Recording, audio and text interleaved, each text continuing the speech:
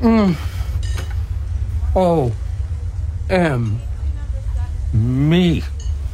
I came in like a wrecking ball.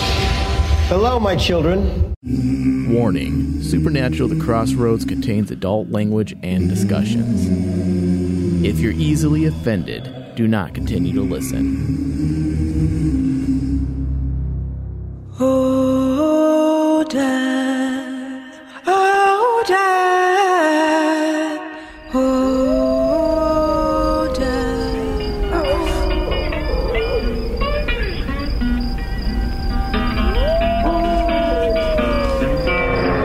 I went to the crossroads.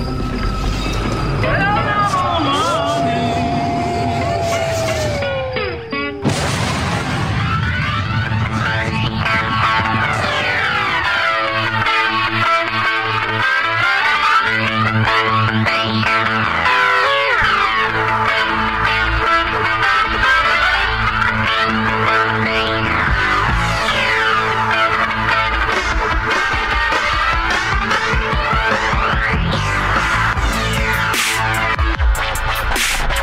Welcome, everybody, to Supernatural The Crossroads here on Rayman Digital Crossroads 003. I am your host, Thomas Cowley. Joined with me today is Ryan Denton. Yeah. And Michael Flores.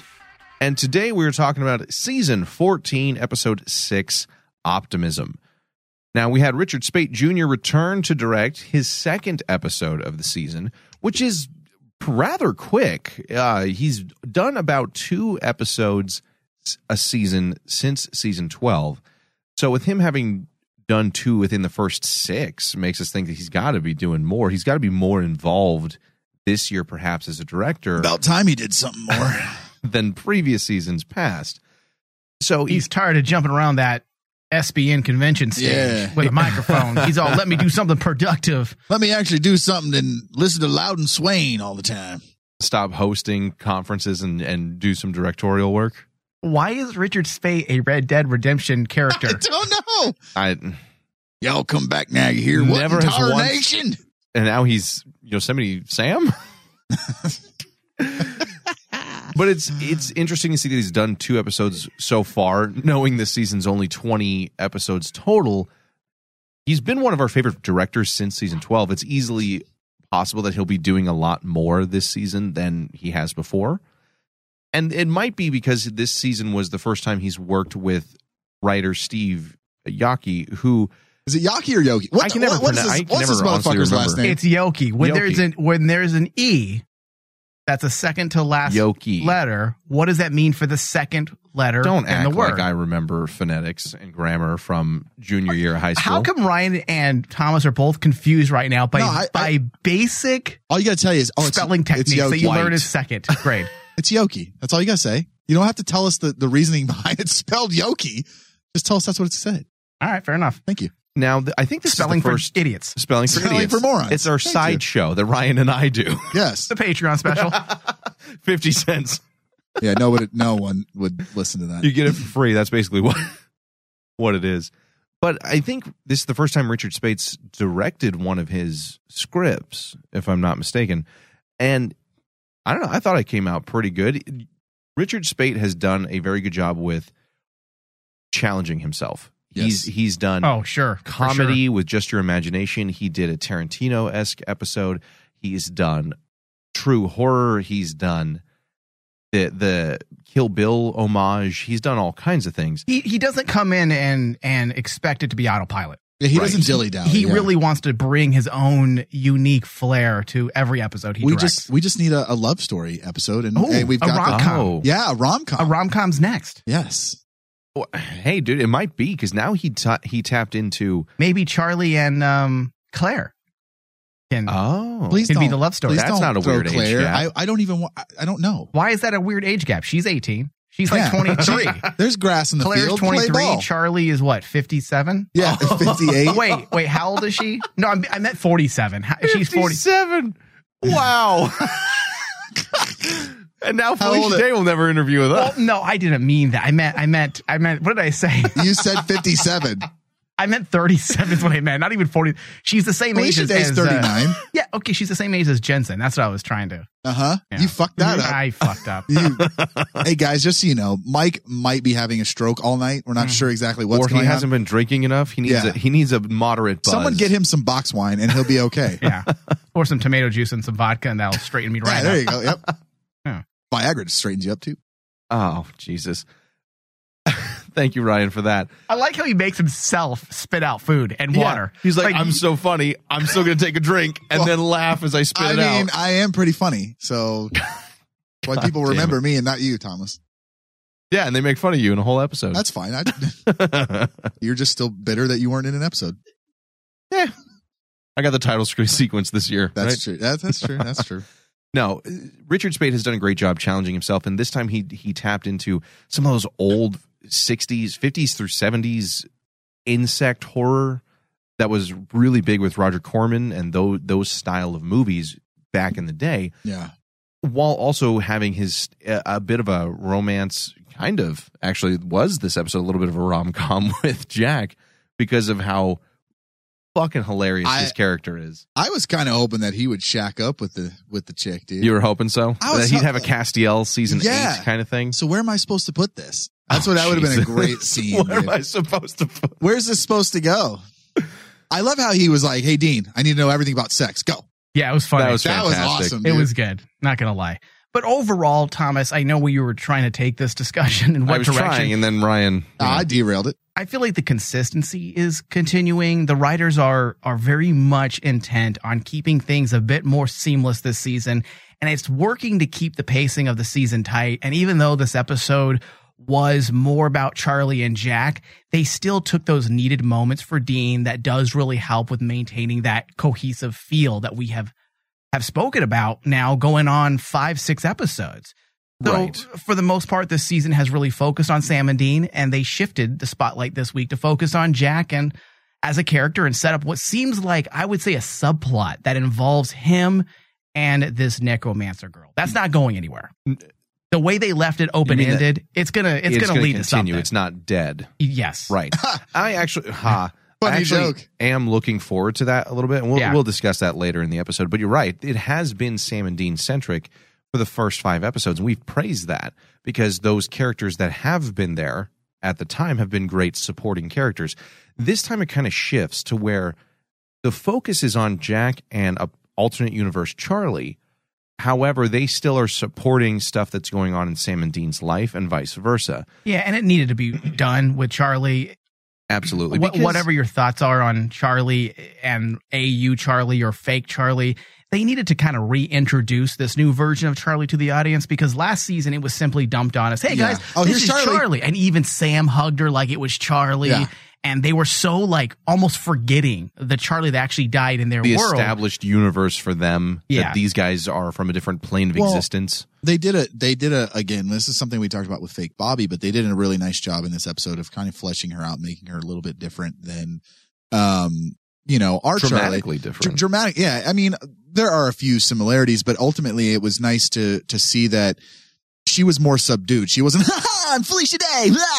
Like that wasn't her. Yeah, she was different. Yeah. I did Felicia like that actually played it different. Yes. Yeah. And I think we had talked about that too when she showed up last season. We were like, she can't just be the same Charlie we know. Yes, she cannot be the same person because it's not the same person. Well, and also with 15 years of the apocalypse, hellscape, war-torn Earth going on, to think that she's going to make the same D&D references is just... It would be silly. It'd be silly. It wouldn't make any sense. It doesn't feel right. And our Charlie's gone to Oz, another separate plane of existence. So for her to have those same mannerisms after becoming more of a badass at that point in season 10, it just wouldn't work. So I do think it was a good thing that they did. They reintroduced her in a way that worked. It made sense. With all of that, we also got a little bit of new lore this week, which I think is always fun for us hardcore fans. The fact that this show can still bring in new concepts, new creatures, and costume designs 15 years in the making is fun. It's great. Even though the horror that what was introduced is definitely completely schlocky, B film for film sure stuff. Again, Roger Corman era, that it's a guy with a mask, and that's essentially what the villain is. But it was still fun. Yes, it was supposed to be that, though. That was the whole point. Look at the goddamn monster. It was wearing a fucking mosquito net over its head. It's supposed to be goofy. That was the whole point. I think some of that is not just Steve Yoki's humor that we've seen throughout his episodes being brought in, but Richard Speight Jr.'s humor as well. Like, hey, how can we have fun with this character idea that we want to save that reveal of what it actually looks like for when it attacks? Right. What's something that we could do that's funny, that's in the same vein as those old style movies that we can have fun with? I think it worked pretty well for being such a kind of bizarre concept. Yes, I agree. But at the same time, I really loved that. And I'll get into that with our full-on discussion. And we also got a little bit new insight to necromancy. It's this a whole is separate thing. Yeah, our first full-blown necromancer in general. We've had the Thule is probably the only close thing outside of that, but they had a whole secret organization with an ulterior motive and agenda. And outside of that, any zombies or resurrections have been from witches and how they've brought something back. So it's a little different this time. Ultimately, we got some new established characters with alternate universe Charlie. We got some additional Jack scenes, which are always fun. We got some new lore. All of that was fun for this episode, but we'll get into that discussion later. Of course, we've always got news first. So, fly in the room, Ryan. Will you please take it away? We've got an article. Sorry. Really? Yeah, I had to go there. All right, guys. So this article, I'm going to preface. Just take your personality out of it for a moment. Fine. I'll read the article. All right. Supernatural stars Jensen Ackles and Jared Padalecki want to resolve this dangling subplot.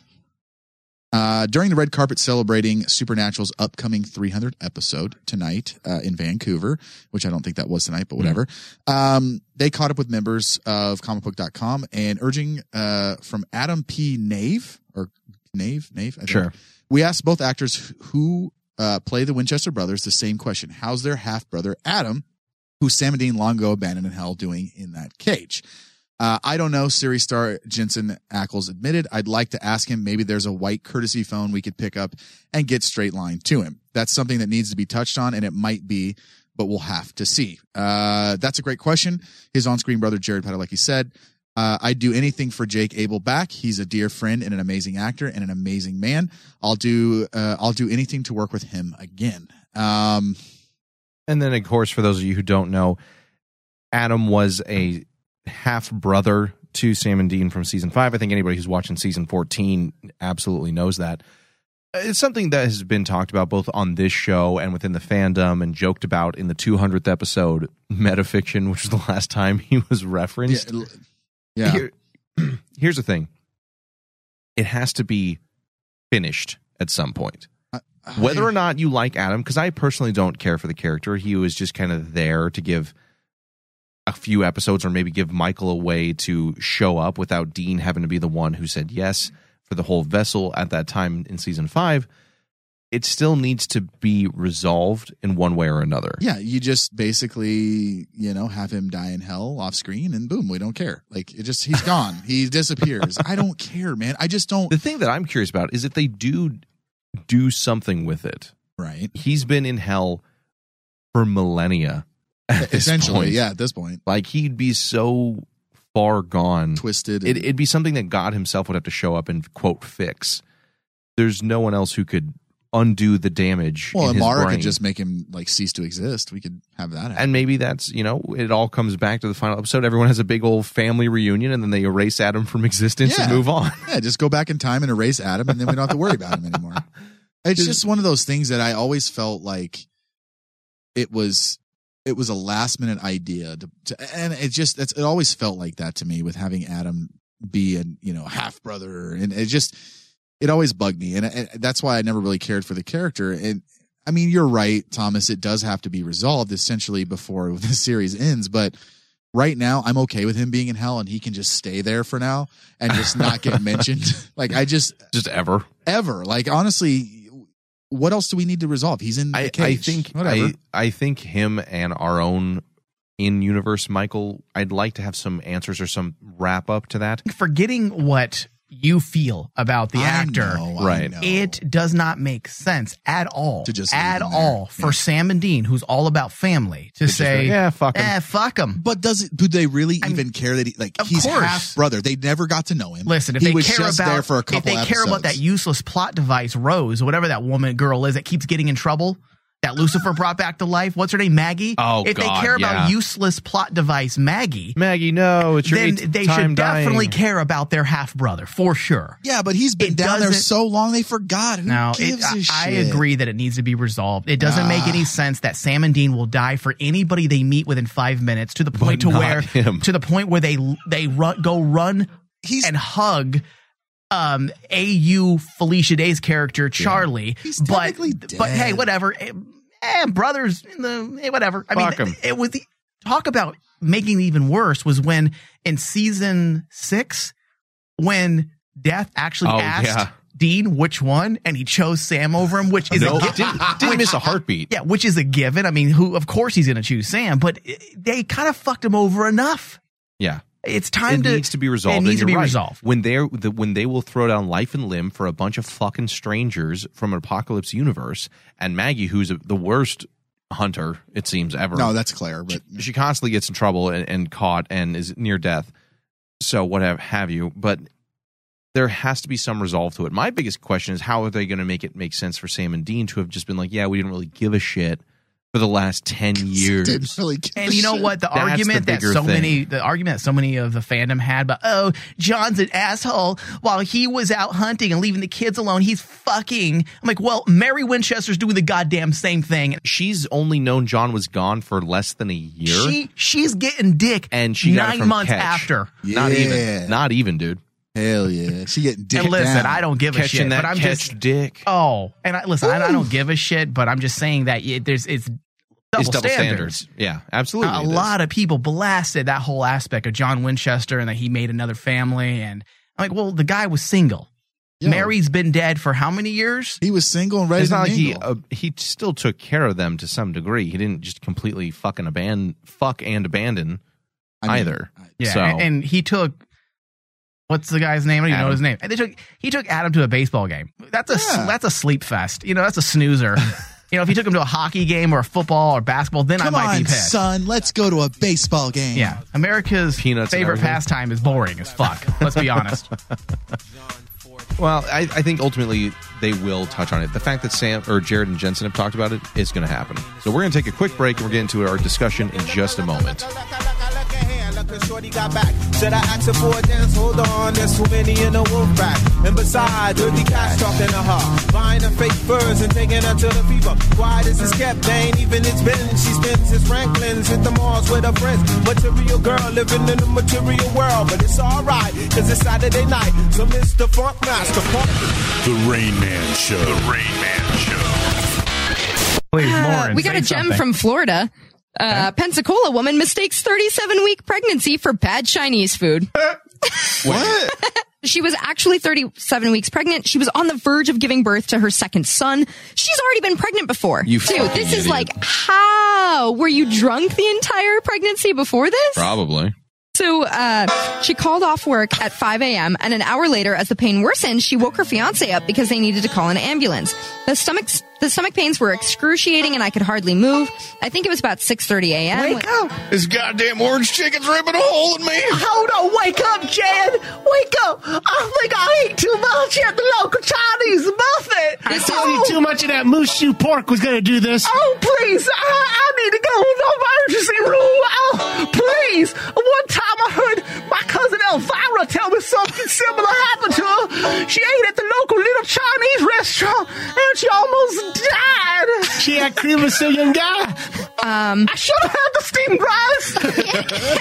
It escalated so quickly that I was having contractions, and we figured out kind of what was going on, because at first we really didn't know what was going on. But there was a doctor, she said it was possible for a woman to learn of her pregnancy just hours before going into labor, but in her 20 years of practice, she's only witnessed it 3 times. Oh, please.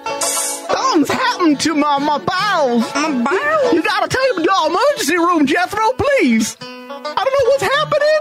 Oh, good all right, golly. Get in the goddamn airboat. We'll drive on down to the local. For some reason, the Chinese buffet's coming out of my pussy. I don't know why. For more Rain Man, visit RainManShow.com.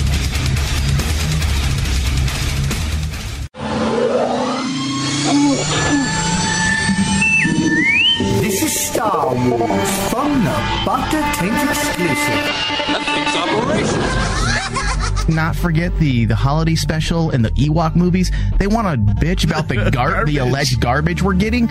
Let's not forget the Ewok specials. Yeah, those Ewok specials and the holiday special. You guys have you forgotten that? I mean, I'm still trying to figure out who the fuck Sindel is. Like who? Wow, that was a pull from the vault. Was that her name? Yeah, it was. Sindel. I don't know how.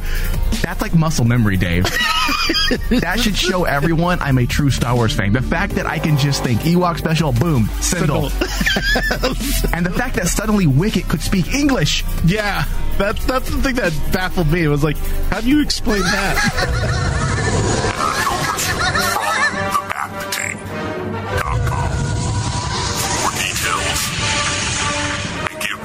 For an excitingly good time.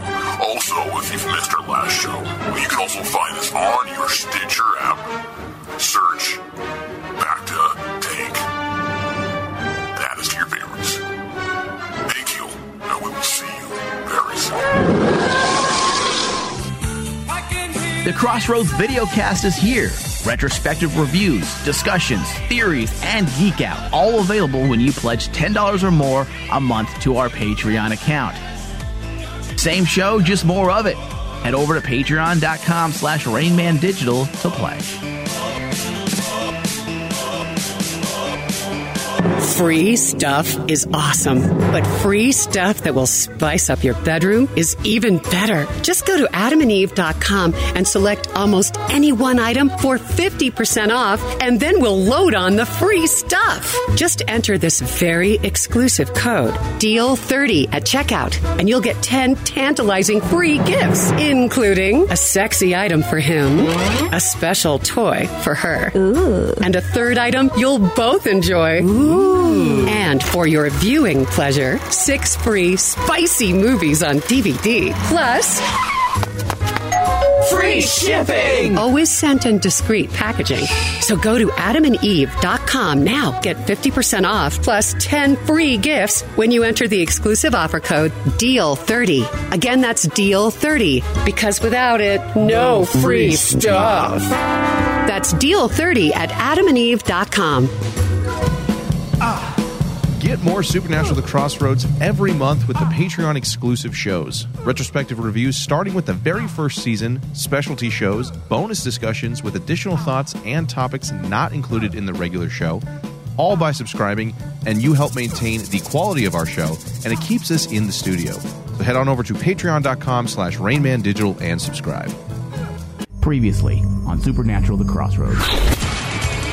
That changes things. Yeah, absolutely. we're going to see him, right? Yep. Soon. Yeah, and that's how you bring a character back. Yeah, not just, hey guys, I was in the area still hunting. Hey, I'm back. Good thing I could get into the bunker still, like everyone else that can fucking get in the bunker, even though it's supposed to be warded. I would take fake Bobby's key away. Yeah, I would flush it down the toilet. Outside. Go fuck yourself, or my mom. Whichever. Yeah, in that cabin, even though you're hurt, you're still gonna fuck her. His dick ain't hurt. I hope she fucks you. Yeah, with your 4-inch dick. Oh. Our Bobby's got a 9-incher.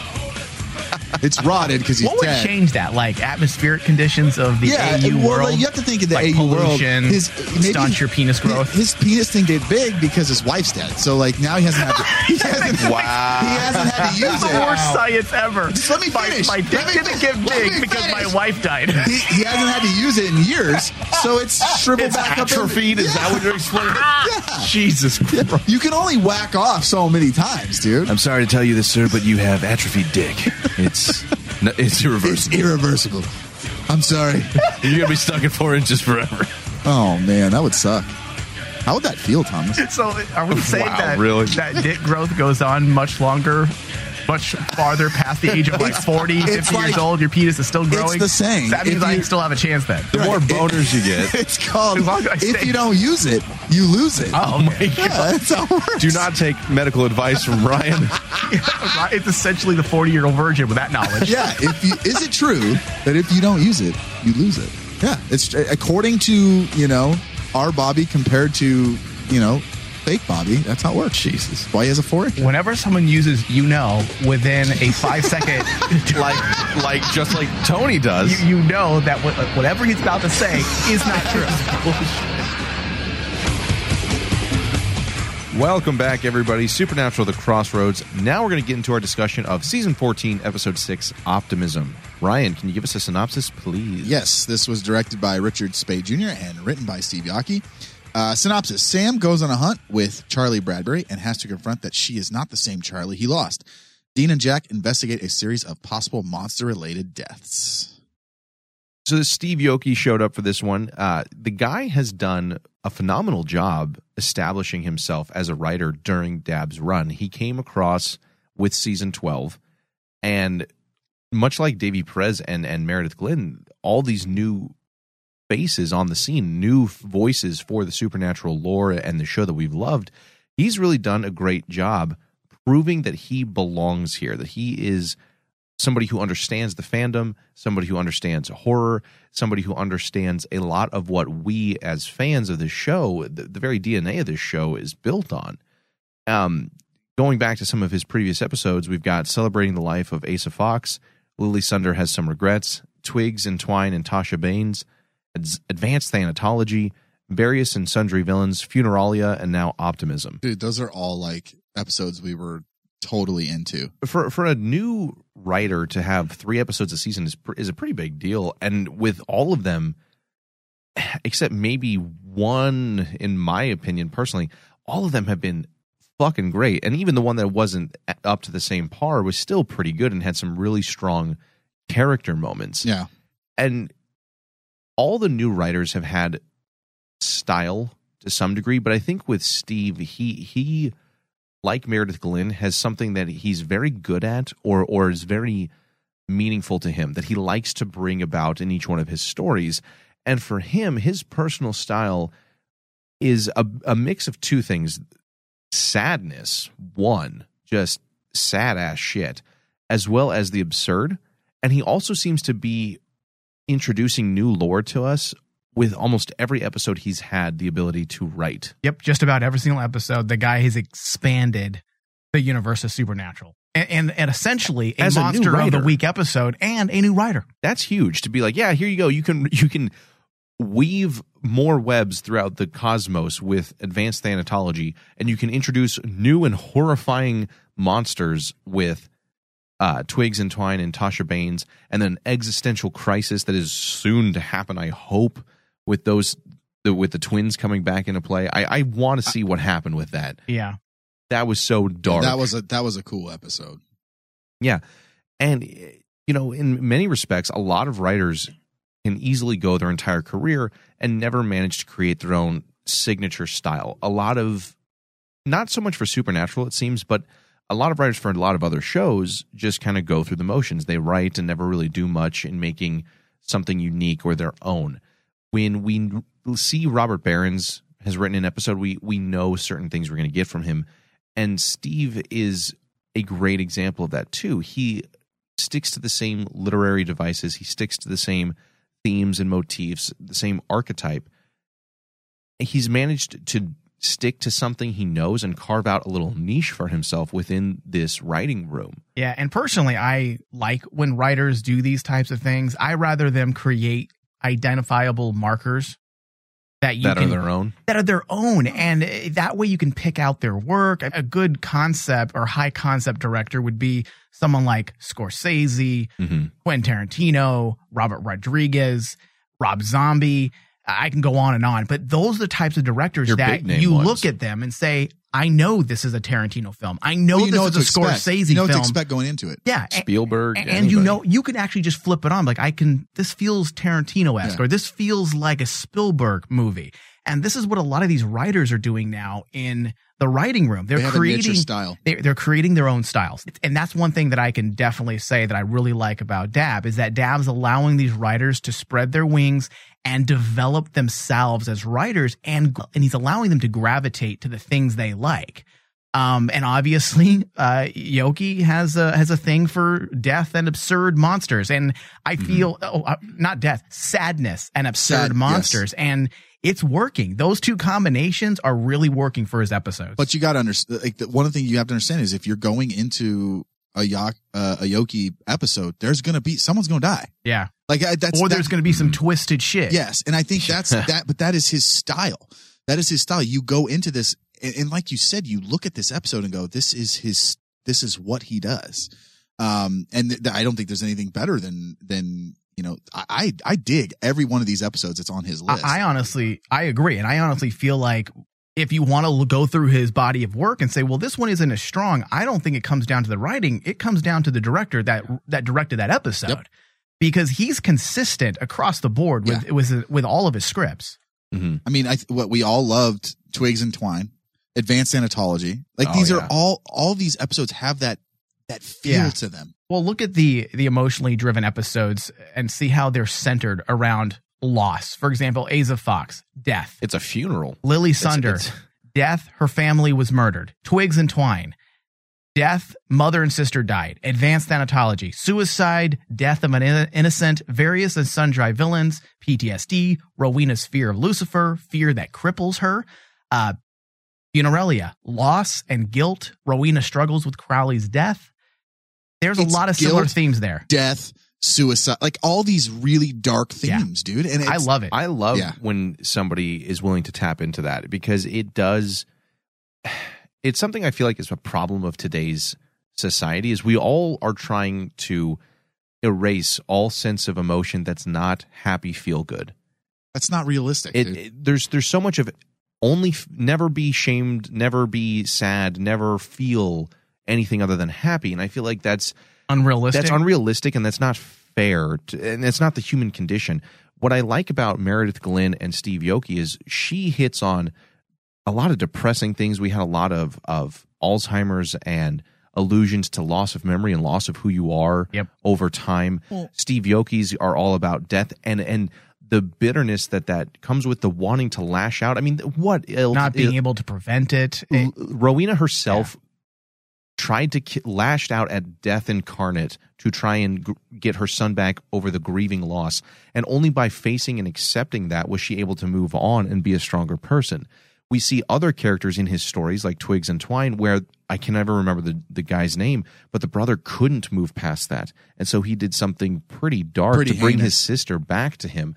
That's some Shakespearean Greek tragedy level shit. Yeah. Well, all of it plays a central theme to his stories, and they hit, I think, all the more. Something in this episode, real quick, was the funeral kind of processions for the bug creature. Oh, I didn't expect that, and I didn't expect that to hit. He uses these same themes, these same literary devices, and that he uses them to help push his narrative forward. But they also give us some fun fucking moments in unexpected ways. Yes. You didn't expect that ending. You didn't really expect it. It caught me off guard. And it said a lot. And we're going to get into that. We're going to put a pin in that. But it says a lot. Because for a while, I was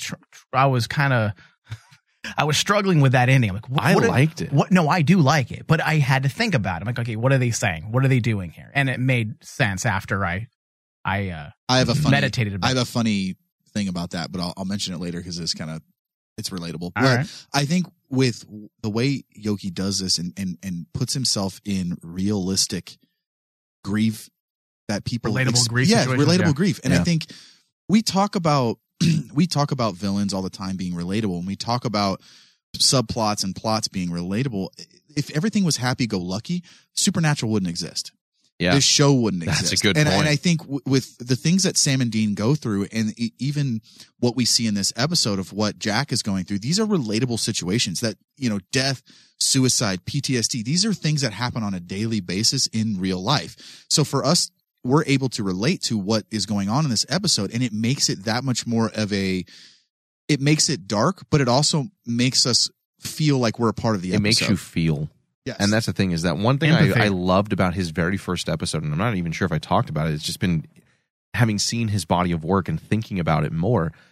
Asa Fox, we've always seen hunters thrown on a funeral pyre and they stand somberly looking into the flames and then they move on. Oh, very Star Because Wars-esque, it's very much Star Wars, very much the soldier died on the battlefield and we have to keep going. Yeah, honorable But death. with Asa Fox, that is real life. That is, you have loved ones come and share stories and reminisce about who they were and grieve together. Yoki does a great job of bringing humanity to Supernatural. There we go. That's the word I was looking for.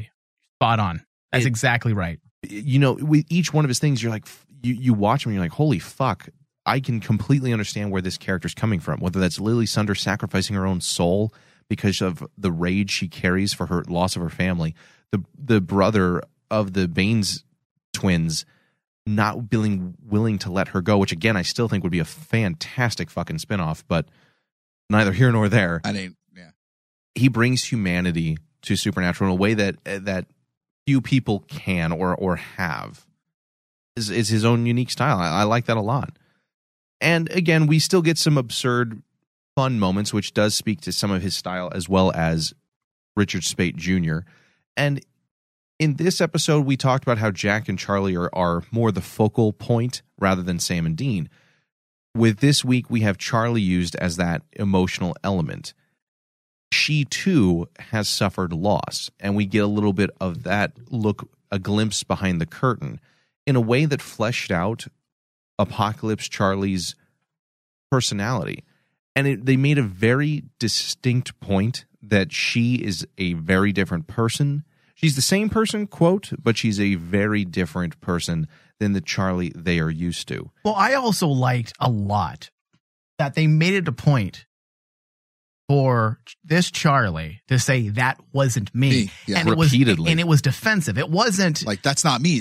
Don't talk about me like that. That's right. not me. Because that, number one, does a few things. Imagine you being introduced to this new world and these people who obviously love you and they care for you. Yeah. The amount of pressure be weird, that puts on you. Yeah. Because they're strangers listen, that's to you. not me. Don't expect me. I don't want to live in this person's shadow. Right. It says so much. And for them to finally... Well, it's realistic. It's realistic. And just finally, and I know I'm going to take some heat here, but finally give Felicia Day something that she can sink her fucking teeth in. And not be Felicia Day. Yeah. Yep. It was such a good moment for her. Well, that was our original problem with Charlie to begin with, is that it was Felicia Day playing a character as Felicia Day. And I think that was the ultimate problem with this Charlie.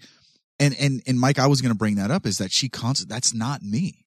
Yeah, it was great. I loved how she reinforced that repeatedly. And it does feel like the writers are paying more attention this season. Season 13 felt like they were going with the events that happened and forgot characterization. They brought back Bobby and they brought back Charlie. It's great. You love her.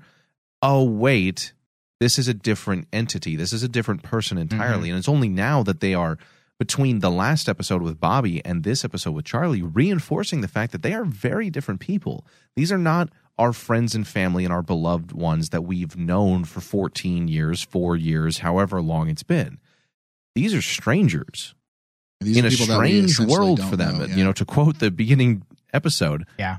Strangers in a strange world. And you're right, Ryan. I loved how she kept making a point. It wasn't, but it was defensive. Like, I'm not her. Do not expect me to stand up and do things for you the same way she would. She would die for you. You're a stranger to me. I ain't dying for you. I think Mike put it in such a really good way of looking at it, is that you're living in this person's shadow. You know, I don't. Can you imagine? Right. I wouldn't want to come in and have that pressure and be Yeah. like, yo, look, dude, I don't even know you. Like, yeah, don't expect me to die for you because I I'm don't know not jumping you. in front of a bullet, dude. Like, I don't know you. Now, a year or two from now, maybe. But for now, I'm not jumping in front of a bullet for you, dude. Like, and I think that's the problem. It was one of the most realist moments we've had with her characters. Yes, and I think in years with this whole Apocalypse universe and bringing these characters back, this is the problem that you run into, is that everyone expects them to be the character, and even subconsciously as a fan, you're like, you expect them to be the character, you know, and he did the same thing that our other one did, so it's got to be the same, like, or she did, you know. And I think that's that's where you run into a problem. And they did a really good job in this episode of fleshing that out and saying, look, I may look like this person. I may have some similar traits, but this is not me. Right. And I don't want you to expect me to be doing things that person would do. Yeah. This episode was just an example of a very well thought out narrative. Yes. I mean, even using the title of the episode as part of your narrative, which is something that Supernatural doesn't always do. Some of my favorite TV shows do this, though. They use that title. Optimism was really about Charlie accepting her place in this new world and maintaining optimism despite the loss that she and everyone else incurred. The idea of this episode was actually smart and clever. And again, I'll be honest, I groaned a bit when I saw Felicia Day was going to be starring, just because, not because I dislike her. Because of what you were afraid they were going to do. Just because I know what they've done with her in the past. And outside of maybe Pac-Man Fever and the first time we seen her, there really wasn't a lot of real development. She was kind of just dropped in on us for Felicia Day moments. For fan service. And to see that they actually use this episode as a way to, I guess, setting up our side players, opposed to last season, like you mentioned, Thomas, where they just dropped them new in. People were just dropped in and never really cultivated them. So the moments we had with Charlie were intentionally designed to set her up for later use, either this season or next, and bring a bit of realism and relatability to her character that in my opinion wasn't always there, at least for me. Well, again, to Yoki's credit, he brings humanity to the show with his episodes, with his characters. You're absolutely right, because I'll fully admit, I too was apprehensive about Charlie, Felicia Day returning in this week's episode. I felt, from what I had seen in season 13, they're perhaps going to fall into bad habits and just be like, it's Charlie again, rather than what they did. So when they had the established fact that she's a very, very different person with a different past, even though some similarities were there, I liked that because it shows self-awareness for your characters, for your story.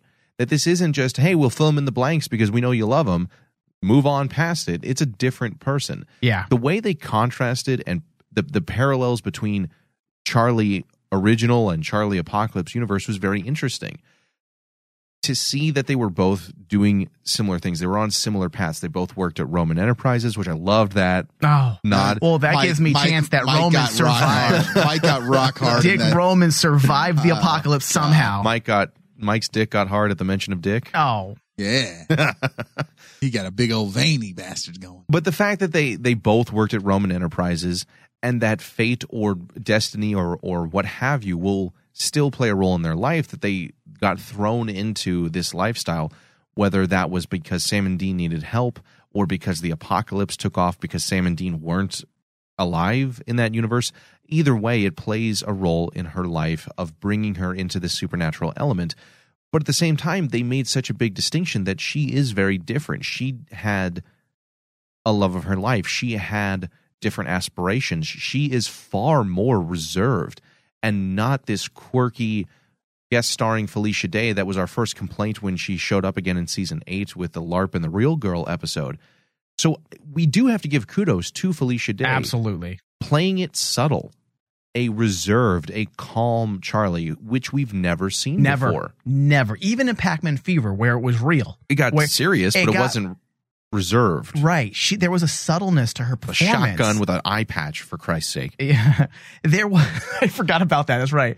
It was cool. It was flashy. It was stylized. It was fun. But it just, for me, it wasn't what, it didn't justify. There's never been an episode for me that justified why Charlie was the bee's knees to everybody. Why was Charlie so important? Because it's Felicia Day. That was the problem. She lived in her own legacy of being that character from the Guild, the Geek Girl. And the Geek Girl died out when G4 got shut down. The Geek Girl thing where it's cute to be geeky and silly. Caricature. Yeah, that whole idea, that died out years ago. It's still a thing.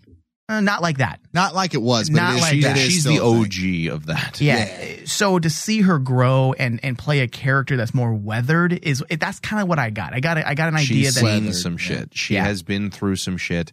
The joy about Harry Potter and Hermione has been snuffed, essentially, if it ever was there. While she still may be a nerd to some degree and a programmer, she felt like a far more real person and not what Big Bang Theory did, which is, hey, look, this is a caricature of a nerd. Let's all laugh.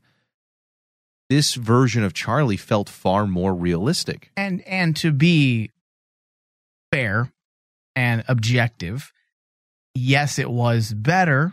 Were there some heavy-handed moments with the discussions between Sam and Charlie? Yes, there was. It was right on the nose. But you know what? I will take an occasional heavy-handed moment for the purpose of development any day of the week over having Charlie 2.0 just be Felicia Day. Yeah. So I will take the slight bad.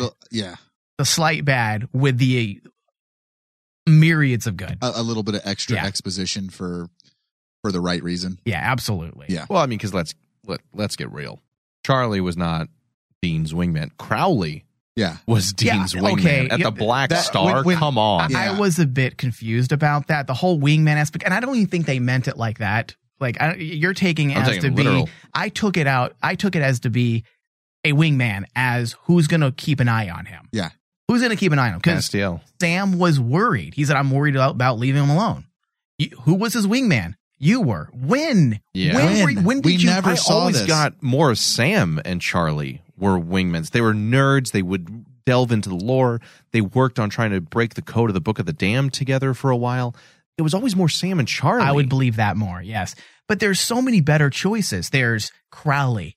If you want to point to a wingman, there's Crowley. There's Castiel is the obvious. Is the obvious choice. I mean, even Benny for a season. I mean, if anything, Benny has more claim to being a wingman. Way more claim than Charlie. Dude. So I that's the only thing I don't get. And I think that's the writers playing it up. Trying to force what they want through. Oh, no, it totally happened like that. And maybe it's a little bit of what's the starstruck, you know, a lot of people like Felicia Day and maybe they're trying to do that glorified hero worship and really boost her up beyond what is really needed. But that one bit, it was a shitty line. that threw me for a moment. And I had to pause it, and then I recovered and said, you know what? It's not horrible. I see what they're doing. No. They're trying to hand that baton over to this Charlie and let us know that she's here. But it was a shitty line. Let's be honest. It was a little forced. Yeah. It stuck out. Yeah. But, I mean, overall, I think we can say that we were pretty happy with what they did with her, with Apocalypse Charlie in this episode. Ultimately, is she needed? No, she's not. But to me, it's very much, we brought her back with season 13. She's here. We might as well. We can't just have her off screen doing something. We can't just have her be exactly the same character we know. We have to address it. So doing it this way, in a meaningful way, of her and Sam waiting hours on end for a monster show up and actually having a conversation about what he expects of her and who she truly is, that felt good. That was not contrived. It worked. All right, so Nicole Clark in the chat room says, I really liked other Charlie in this episode. She was different and badass and not about to let Sam forget that she wasn't who he knew. Yes. Sean says, how sad is it that they had to kill off the original Charlie and bring in this doppelganger to give her some depth? You guys are right. After the original Charlie went through, she never broke Felicia Day mode. Yeah, that's a fair point.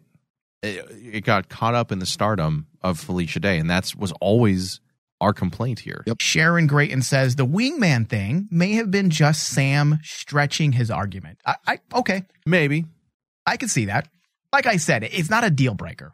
No, it just felt a little out of place from what we had seen, you know. Yeah. But we'll come back to Charlie at some point. But let's talk about the monster this week. Kathy Tyler says, AU Charlie was Sam talking to himself. Absolutely. Yeah. Yeah, it was. I would see that's that. kind of the point of that whole interaction. 2 birds, 1 stone. You're fleshing out a new character that's here. We're dealing with it. Mm-hmm. At the same time, we're having Sam work through his own internal thoughts. Yeah. And that's why the supporting character still worked, even if Sam and Dean weren't the focus this episode. But the fun part of this episode to me was the B-level horror monster, which was definitely a MacGuffin that they used this week. Don't you mean week. fly level? Get it? No. No. It's worth a try. And The monster this week. That's not worth a try. That was one of the worst things you've tried to make happen. I'm going to zoom in on Ryan. You talked about Bobby's rotten dick, and that went over better. That's a good point. Bobby's rotten dick was a good. Oh. That was a good joke. This one wasn't good. It was a stretch. Fine. Fuck, man. Sorry. So in this episode, we had the Muska, the fly-man hybrid thing, which essentially was. It wasn't Jeff Goldblum. It wasn't Jeff Goldblum. It was essentially just a MacGuffin for this episode, and that works. It's not always necessary to be super plot relevant. It worked to bring Sam and Charlie together. It worked to bring about their story. It was there for a reason. And for those of you who don't know what a MacGuffin is, in fiction, a MacGuffin is a plot device in the form of a goal, a desired object, or other motivator that the protagonist pursues, usually that has zero to do with the actual narrative itself. The MacGuffin's importance to the plot is not the object itself, but rather its effect on the characters. A good example, mainstream-wise, would let's go point to the obvious. Pulp Fiction, the briefcase. That you never know what's inside. It really doesn't matter what's inside. Never it's simply explained. there to propel the plot. MacGuffins are really cool literary devices if they're used properly. The whole fly thing was definitely a MacGuffin, and I feel like it was used 100% correctly. Yeah. We don't really need to know much about them. It was less about them and more about our immediate characters. I mean, look at the explanation of the Muska in general. Little is known about it. Like, dude, we're in 2018.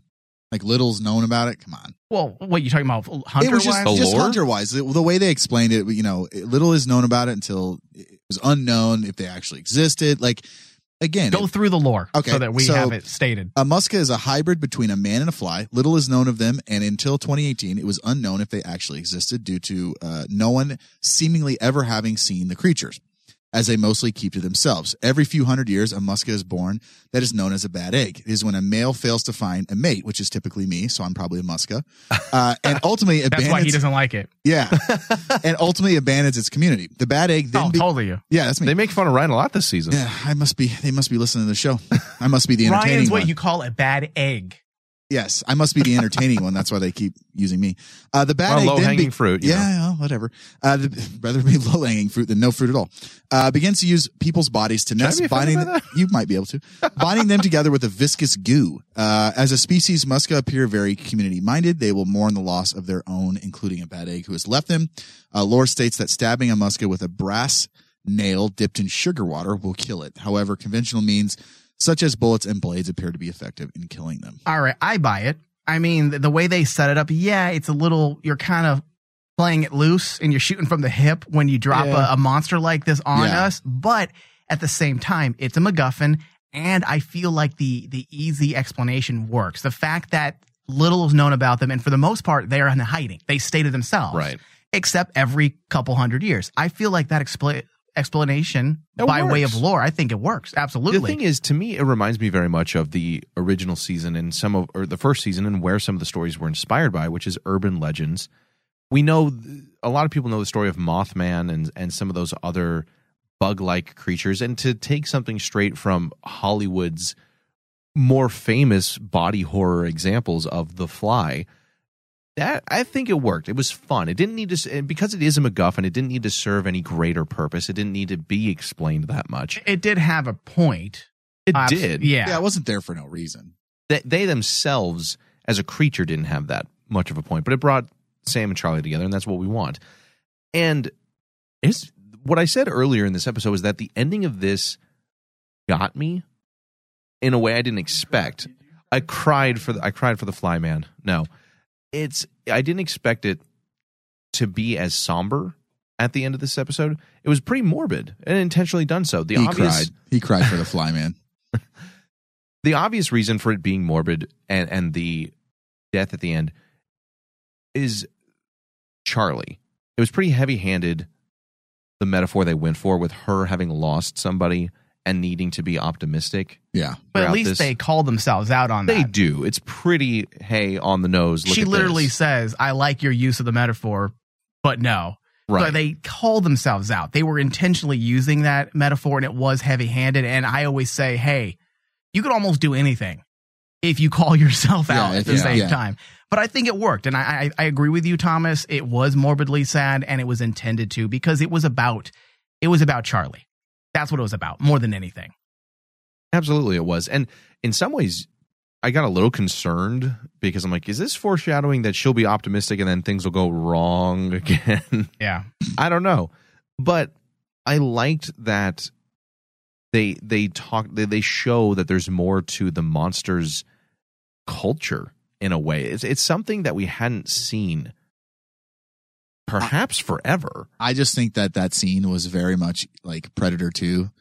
When they pick up the Predator and like walk off, I was like, dude, it looked like they took it straight from the fucking movie. They were like, oh, let's pick him up and carry him off. Like so for me, that's the first thing I thought of was Predator 2. Like at the end when they pick the body up and take away. I was like, dude, they stole this from Predator 2. Like, come on. Well, I mean, like, it's obviously inspired by some of those schlockier movies, and not to say Predator 2 is that schlocky by comparison to the original Fly, which actually is just like the dude in the mask. But it did speak volumes, I think, not just of opening the lore for the supernatural, showing that monsters of any kind have burial rights, have even somebody who's been cast out of their community, they respect it enough to come back and retrieve his body, give him final rights kind of thing. That is something we very much associate only with humans. Monsters, for the most part, as we see, they die and the other ones around them, vampires, werewolves, what have you, just kind of move on. They may get upset because you killed one of their family members, but they leave the body in the street and they run away into the night. Well, this adds to the lore of the Muska too, because if he was cast out or he left, right, his community, how did they know that he was dead? Do they have a link to each other to know that one of their own had died? So you're adding a little bit of mystery to this character, and I don't think this will be the last we actually see of them. I think by adding that funeral kind of procession to it, it actually added questions to this actual monster. I liked it because it added some depth to the monsters, and I think that's something that's going to be big. We've already seen it be pretty big this season. Monsters have been retooled to be the primary focus, whether that's making them more powerful or more relatable in some way. We've had a couple of monsters throughout the years that were people trying to live a normal life that obviously couldn't. But with season 13's breakdown, we know how much larger that population is, how much more widespread they are. And this showing that they have some sense of community or empathy for even a bad egg. I thought that was pretty touching. I thought that was bringing humanity to something that literally isn't human. I thought that Yoki did a great job with that. But beyond that, it's what it could represent for this season coming forward. The idea that these monsters come together for somebody who passed or even was cast out or viewed as wrong in their culture, could this be something that we need to worry about or consider with the hunters and our main characters? They've clearly come together this season in a way that we've never seen before. They're organized, there's teammates, they got fucking GoPros and body cams to talk about. They have a buddy system. Do the hunters need to come together in a way that they've never done before? Strength in numbers. If we are building a war of monsters versus hunters, we're going to need to change our tactics. Yeah, when they, again, looking at the heavy-handed aspect and of the whole Musica the and metaphor between him and Charlie, all of that, they're not just doing it simply for this episode and not just exclusively for Charlie. There's got to be a bigger reason why. The bigger picture of season 14 is probably connected in some way to the subtext of what the monsters were doing and the idea of community and staying together and what happens when you do fall apart and become that bad egg to where you're no longer a part of the community and needing others to survive. Which that can bleed into our, maybe not the big villain, but our current big villain, which is Michael. He is very much an army of one. He is not part of the angels. We know heaven is in its last fucking legs, and he has done nothing to help. He's gone and helped monsters become more powerful because he doesn't think he needs anybody else. He, in many respects, is a bad egg to the angel community at this time. Yes, he's from another dimension, but still, he wasn't kind or brotherly to any of them, far more than the Michael that is of our universe. He is the anomaly. He is the bad egg. He absolutely is the bad egg because angels have been misguided at times, but outright ignorant, naive is probably the best. Misguided, but outright evil with intent on destruction and mayhem. That's not them. Michael is the bad egg. He is the rarity. And that's why I'm wondering if maybe there was an even more nuanced approach to this metaphor or subtext with the monsters. Are they trying to say something about Michael himself? I mean, we also have that part using people's bodies to nest. Mm-hmm. We still don't know what Michael's doing exactly with monsters, or even Dean for that matter. There are correlations that are either directly or indirectly being drawn. And tying it into the article that they've talked about with wanting to bring back Adam, we know Adam became the vessel for Michael at the end of season 5. We know Michael could bring him back to life. That would be a way in which you could explain some of that away. But using other people's bodies to make a home could fit into that even. Yeah, and honestly, if you look at the things they're doing with this season, they're not letting any character just sit. They're fleshing them out. Everything's getting, So Michael at some point needs to have his due. We need to understand this Michael, because last season we don't know him at all. I think we'll get no. He is so one-dimensional. We know nothing about his character, what is driving him, and I feel like this may be some setup to that. Because at some point before Michael leaves, we're going to need to learn about him. I don't want it to be a monologue. And I think that's my biggest... I think if they do things like what we saw in this episode, like using monsters to explain how people, either foreshadowing or things that people are going through, if they are smart about it, they don't need to sit us down and be like, all right, boys and girls, this is what I've gone through, and this is why I'm doing this. We don't need those moments, and I don't think we're going to get that. No, and I don't think so either, but you're right, Michael.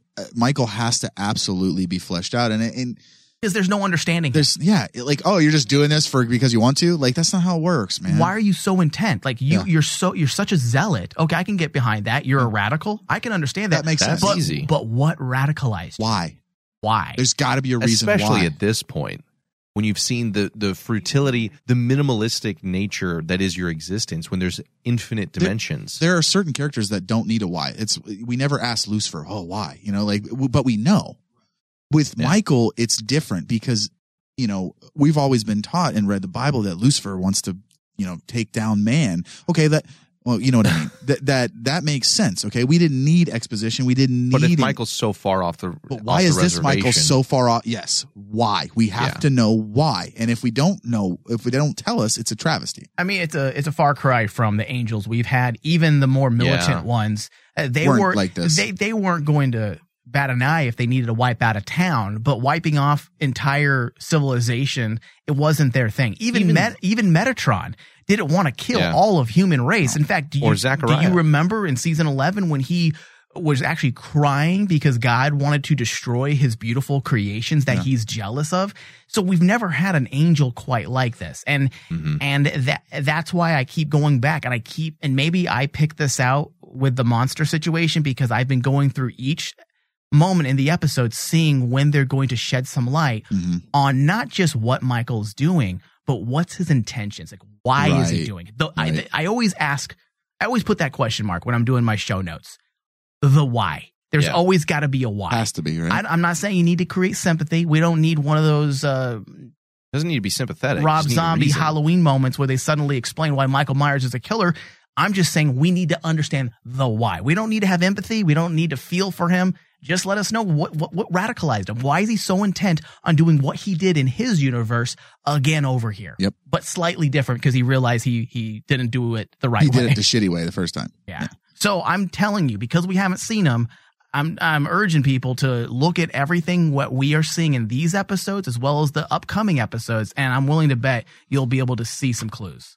Well, especially when we look at how there's only 20 episodes this season, and as you said, every supporting character has been utilized. Not just there, like they were in season 13, but actually utilized to drive the story forward, whether that's Sam and Dean, or currently it seems Jack getting a little bit of a mini arc for season 14 and what he's going to be doing shortly or not doing shortly, spoilers. Each one of them is, again, those building blocks. There's clues that seems like they are very aware that they are building a mystery, and we're curious and asking questions for the right reasons.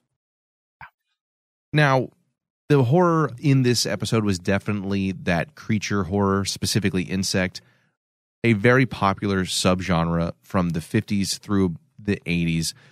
Very corny, very low budget stuff back in the day. But, and it's usually given, it's silly throwaway stuff, but it's got its own fans. It's got its own camp appeal, I think, more than anything else. The most infamous example of this has got to be The Fly with Jeff Goldblum, though, which actually isn't even campy. That one's just fucking horrifying. It's horrifying, just gross scenes in that movie, dude. Ryan, can you bring up the list here? Because we have a list of... Yes. Just to give people an idea of what these 50s through 80s schlocky B-film insectoid monster movies are all about. Because this is a list of like... This was an homage. I've seen all of them. And have you really? Of course. Come on. I'm a movie buff. Because those are the some people... Some of them are bad. Oh, some of them are These bad, are horrid. but there's a charming aspect to all of them. Okay, so you want me to go from the bottom to the top or top to the bottom? It doesn't matter. Some people aren't going to know most of them. All right, well... I like when you work from the bottom up. Oh. All right, well, that's where we'll start. All right, 26. I'm just going to start at 25. Oh, my gosh. I'm not reading the whole thing. The Strange World of Planet X, Infestation, Mosquito Man, The Bees, Mimic 3, Sentinel, can't forget that. What a great film. Black Swarm, Beginning of the End, Mimic 2, The Wasp Woman. Now, we explain what the picture of that is, though. Which one? That's a classic. Wasp Woman. It's literally a woman. It's a woman's head on a wasp body. Wow, genius. That's what we're talking about when we say this. Monster from Green Hell. Not Blue Hell, Green Hell. Green, yes. Phase 5. Phenomenon. The Black Scorpion. Ticks. Killer Bees. Yeah, I've seen all these. The Naked Jungle. Jesus Christ. It Happened at Lakewood Manor. The Fly 2. The Deadly Mantis. Empire That's just like of a the Ants. Godzilla mantis, basically, isn't it? The Fly. Now, this was 1958 with Vincent Price. Them, which was... Literally giant ants in 1954. The Swarm with Michael Caine. Oh. Mimic the Original. That's a good movie. That actually is a good movie. That's got Josh Brolin in it. And number 1, The Flight. Now, how come Arachnophobia is not on this? It might be on the other page. Is it really? It would be that low? The thing is that these insect creature horror films go from anything from Arachnophobia, which is a great movie, which is just incredibly deadly spiders, which Supernatural referenced in Bugs back in season 1. Yeah, that's true. All the way to giant Godzilla level like Them, which is just ants have attacked. Oh no. Oh no. Let's run. And it's the closest zoomed up picture of an ant and or a fake, not animatronic, but like puppet basically. And over a screen, a separate film reel of people running it from nothing. It's so it's 1950s, like the corniest dude. thing you can do. But then some of them too, like the original 1958 Fly, where it's the same story as the Jeff Goldblum, a man with a transportation or teleportation device gets a fly in the other one he doesn't know.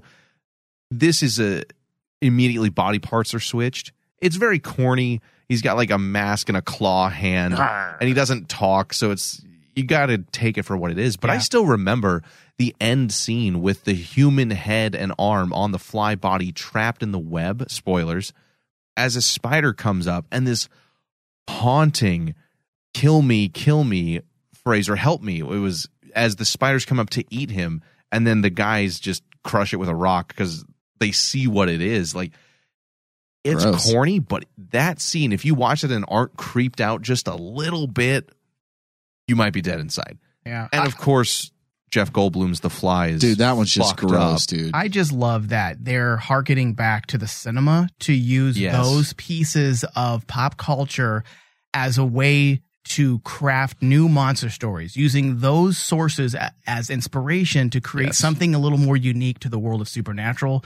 I love the B-film genre. Some of it's shitty, some of it's excellent, but all of it's charming in its own way. It's a representation of a time period when movies were a little more simplistic. Yeah. I love that. That's something that I will highly praised Dabb for. Andrew Dabb, even during the season 13 and 12, especially this year so far, bringing back that B film vibe that's reminiscent of the earlier seasons, it's very seasons 1 Kripke-esque. through 3. So he didn't use B film too much. He used other subgenres of horror. There were some few Things moments where liked, he did, but he had Right. an appreciation for film, for the cinema. Absolutely. and So that's what it's really about. Yeah, so to see them use that as a foundation for so many episodes, as a form of set dressing and motif, that's a win for me every single time. If you think like this and you think outside the box and you use these sources of inspirations, that's a win for me, because you're trying to do something different and you're capturing the very reason why we're watching TV today. You're capturing the classics that pave the way for this type of entertainment. Well, and the truth is too, it was pretty much just a mask and some clothes, clever camera work. Yeah. But I loved the monster. It was creepy. It was B camp horror, but it was well done. The mask and the makeup done to that still does look very good. It could have been very corny with just I can never remember the name of it, but do you remember the spider monster back in season 6 with Soulless Sam? The Arachni, I think it was. It was just kind of the guy had multiple eyes. I like that this went for the B route to give us something different, to give us something that would have to hide in the shadows.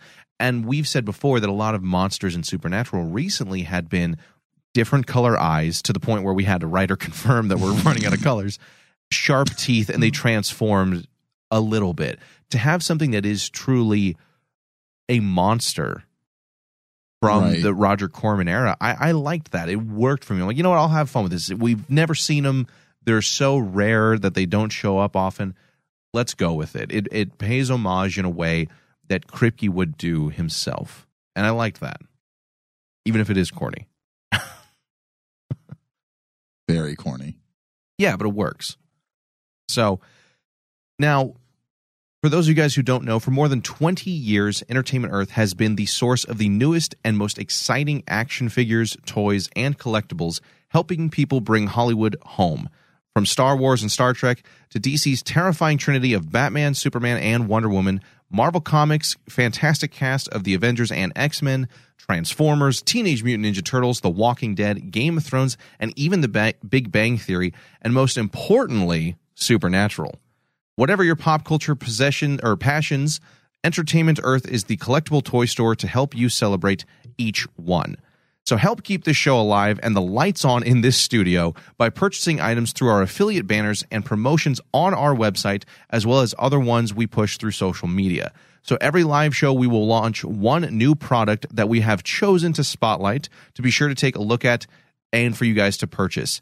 And it adds to your collection. It helps us. Who doesn't want something like that?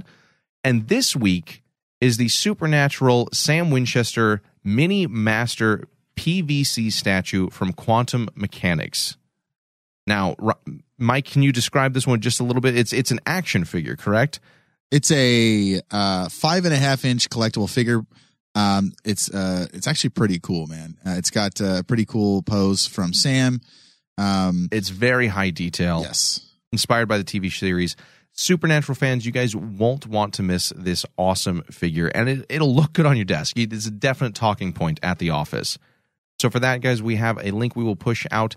Again, Entertainment Earth. Check it out. Supernatural Sam Winchester Mini Master PVC statue from Quantum Mechanics. Which also the holidays are coming up, so there's no reason not to check that out. Buy it for me and send it to me. Buy it for Ryan and send it to him. Because his desk and his home aren't cluttered enough with stuff. Use our link to buy it and then send it to me. It can go on this desk right here, next to these Supernatural Funkos. That always fall off the desk because we always knock them over. Well, you know, I'm just going to get some tape now because you keep knocking them over like a wildebeest. I'm the wildebeest. Okay. All right. So we've talked about the first half of this episode pretty in depth. The second half was Dean and Jack's storyline. And a few things came from this, but a lot of it was seemingly just a distraction while they set things up for later. Jack hasn't been seen since he was coughing up blood. Right. We know he's antsy and wants to prove himself. He's seen a few times that he still has the mind of a hunter, if not the abilities of the Nephilim that he is.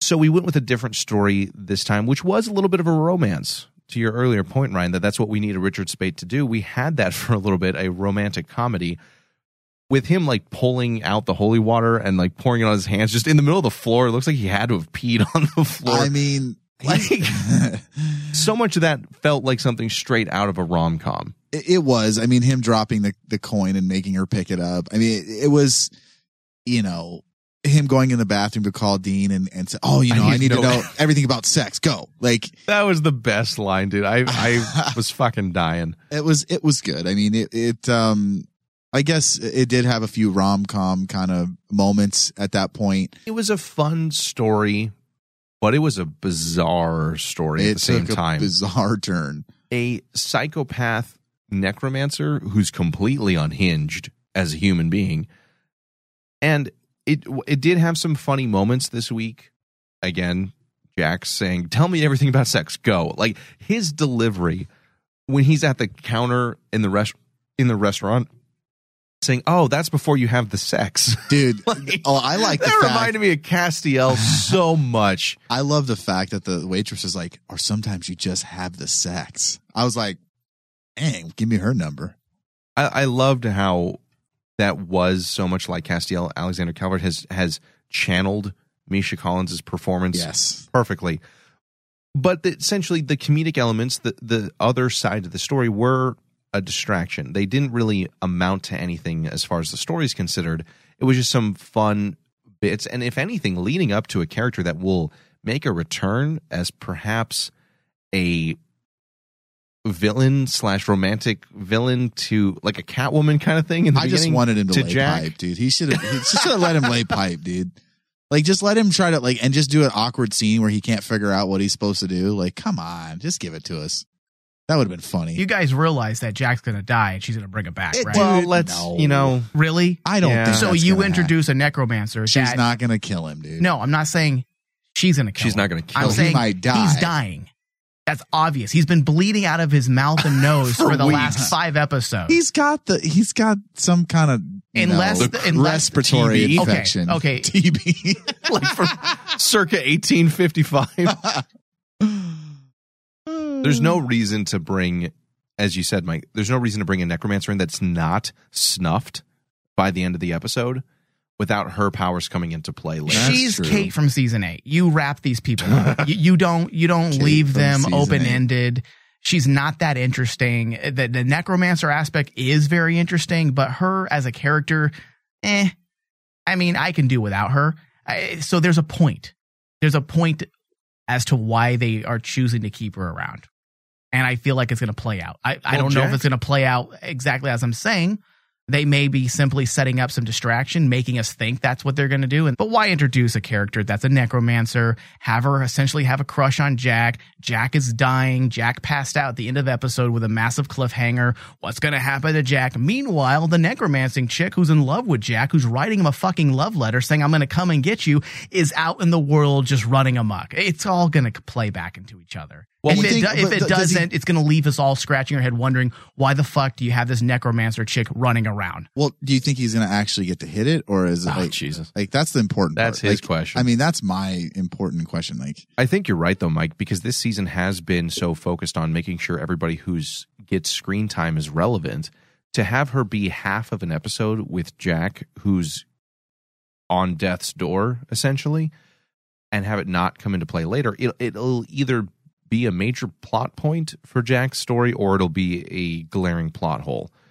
And I think that so far they've done a pretty good job of staying clear of missteps, deliberate missteps. Yeah, everything is there for a reason this season so far. So I can't imagine them just dropping the ball and saying, whatever. Well, especially we'll see her in 4 seasons. Around season 20, episode 15, we'll bring her back. And Jack is dead. Like, yeah. Well, especially with the trailer, spoilers, the trailer for the upcoming episode being like this bucket list last hurrah kind of thing, it does paint a rather ominous picture for Jack. And maybe it is some lore-based thing with his Grace being born in Nephilim. He's literally missing part of his DNA at this point. Right, yeah. Who fucking knows? There's all kinds of potential for that. It's a strong way to take a powerful character off the board, while allowing Jack as a human, as a person, to grow at the same time. It'll be interesting to see what exactly they do with that, but I don't think a necromancer who's obsessed with him getting away is all for naught. That's got to come back into play. I still just want to know if he's going to bang her or not. Okay. Well, that's the only important question that I need to know. All right. So outside of the silliness, we did get a few interesting additions to lore. The ever-changing zombie lore, for one. It's different every fucking time. But at this point, it would seem zombies are more or less a byproduct of whatever magic is being used and by who. So in that way, it works. It doesn't really mess. One new iteration of a zombie doesn't mess up the last, because every zombie we see is the byproduct of some other form of magic. So the lore is ever changing because it's more about the actual magic being used, I would say. It is, because when we look at some of the zombies who have been brought about, we have in season 2, the Children Shouldn't Play with Dead Things. She's like a Pet Cemetery version, which absolutely was the case in season 5 with the introduction of Jody Mills with her son and the entire town coming back. They're back, but they're not 100% the same because of magic that was brought about by Death and Lucifer. Sam Hain's zombies were much more mindless. We had different ones with, just last season, various and sundry villains. Steve Aoki again. It was this decaying, mindless, rabid monster that was coming for Rowena or whomever that the sisters could control. They could control it completely. In this version, he's half attack dog, half sex toy. I don't even know. I mean, the thing is, he's different. But he's coherent. He can talk. He's completely control of his faculties. Yeah. He doesn't, except for his eyes, doesn't seem to be decaying. As long as he eats human flesh, he stays sentient, sane, what have you. But I think you're absolutely right, Mike. One of those is a cosmic entity of death. One of those is a necromancer. One of them is a separate spirit or pagan god with Sam Hain. It really, truly depends. The Black Grimoire in season 13, it depends on what you used. Yeah. Which both can, it's a soft retcon in a way. It doesn't change the lore, but it establishes why each version is so different. Right. It's well thought out. So if he eats her out, does he? Oh, for God's sake. I'm just curious, like, does he get some of his functions back, or how does that work? Like, that's still eating, right? No, if you're doing it like that, it's eating flesh, right? Doing it wrong. You're not actually consuming anything. Again, do not take sexual advice or medical advice from Ryan. Hey, I know how to eat a bitch out. Oh my God, you're actually eating me. Oh my God. You're such an animal. It's a new horror vagina story with some fava beans. All right. Oh, we also saw a new type of necromancer, right? Yeah. For the first time, just general necromancer. I like that because we heard Harper say that she was from a long line of necromancers, and that immediately got my lore boner going. Does this mean there's a family out there that wields some type of unholy magic? Like the Steins, perhaps, but with necromancy? I was happy with this. Yeah. Absolutely was. See, while we're trying to figure out solutions to the story and try to, really dissect and break down moments and visual subtext and the narrative, Ryan's trying to figure out if how much pussy if I'm a zombie if I ate? And I'm going down on you, does that mean I'm eating you? Fucking simple. Such a simple man. Everyone brings different things to this show, Mike. It's why I'm here, dude. Come on. You're like the Andrew Dabb of the show. I'm just not fat. Oh, come on. Don't say That's that. the only difference? Okay, stop. We don't know what he looks like. Lies. I just I how do we know what he looks like? Have you ever met him? Dude, I've Googled what he looks like. Come on. You shouldn't make fun of someone's appearance. Yeah. Anyways, I think that I agree with Mike though. The fact that we actually got a full blown necromancer that's not some kind of weird, offshoot or or I don't know what that was, but it wasn't just the Thule. The Thule had their own agenda. This is the first time we've actually seen a straight up necromancer, and I think that's, again, adding to the lore of Supernatural. This is the first time we've actually seen one. So I think, and for her to be a complete psychopath actually added to the character to begin with, but this actually adds to, like Mike said, if she is part of a long line of necromancers. Hold on a second. This is going to add to your... Okay, so I like how Nicole Clark writes, anyone else throw up in their mouth when she kissed the zombie? Okay, but then 2 comments later, they should have had her take some flesh out of her mouth after she kissed him. Leftovers from his dinner. I'm like... Oh. See, people are asking the right question. But I just like that she was grossed out. And then added to it. Yeah. God damn. That's gross, but maybe she should take some flesh out. I mean, it'd be more realistic and make more sense. It's horrifying, but while we're here, let's make it right. Is this a finger? Oh. That would be kind of funny. She finds it inside of her. Oh my God. Why? Why, Ryan? That makes no sense. It's a line. Every time there's a line. She poops out a nail? Jesus Christ. Who crossed the line now? All right. Oh, man, I'm going to cry. You know what? Defecating is natural part of existence. Defecating human parts, I don't know so much. Oh, man. All right.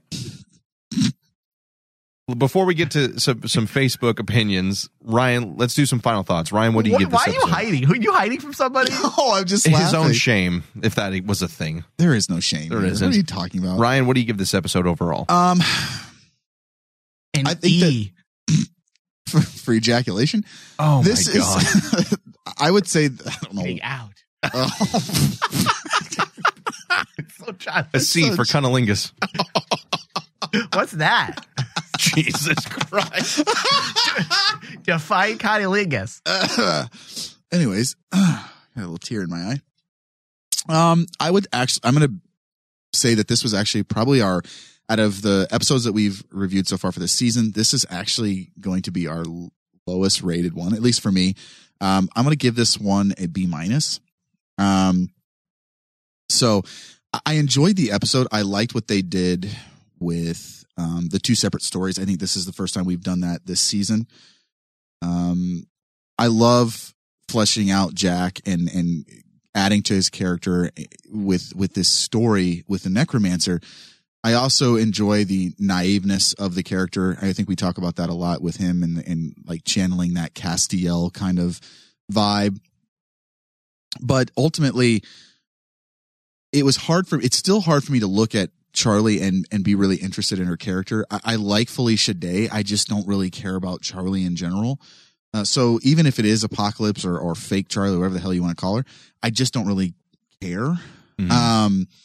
I do like B-level movies, but I think this was kind of weirdly placed to me. And what I mean by that is not just the way the monster looked, but just the overall, like, oh, he's wearing all black with a bug screen on his head. Like, dude, if that person doesn't stand out in real life, like, I don't. Right. So I think there was a couple things that I just were a little weird for me. And I don't mean it in a bad way. It didn't ruin the episode.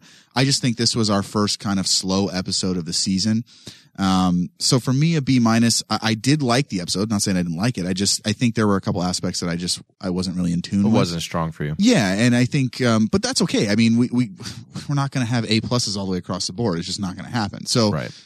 But ultimately I like what they did. I liked Dean and Jack working together. That was actually pretty cool. So again, just a B- for me. All right, Mike, what about you? Final thoughts for this season overall? Or you got a mouthful right now? Of what? I don't know. I enjoyed this episode for what they were trying to do with it. I feel like there was a lot of things there that you have to really look for. There were also some moments that were a bit heavy-handed. What they might have wanted to balance that out a bit with some of the things that they were obviously saying, with the things that they were saying subtly. There could have been a little bit more of a balance. Steve Yoki always does great episodes for me, but honestly, I have to say that for both Richard Speight and Steve Yoki, this is not their strongest episode. Mm-hmm. Did I enjoy it? Yes. And I felt like it was a good addition to this season. It's not a weak episode, but definitely not their strongest episodes. I'd probably say it's one of their weaker episodes. But I love the B-horror aspect. I love the use of the B-film genre as inspiration yet again.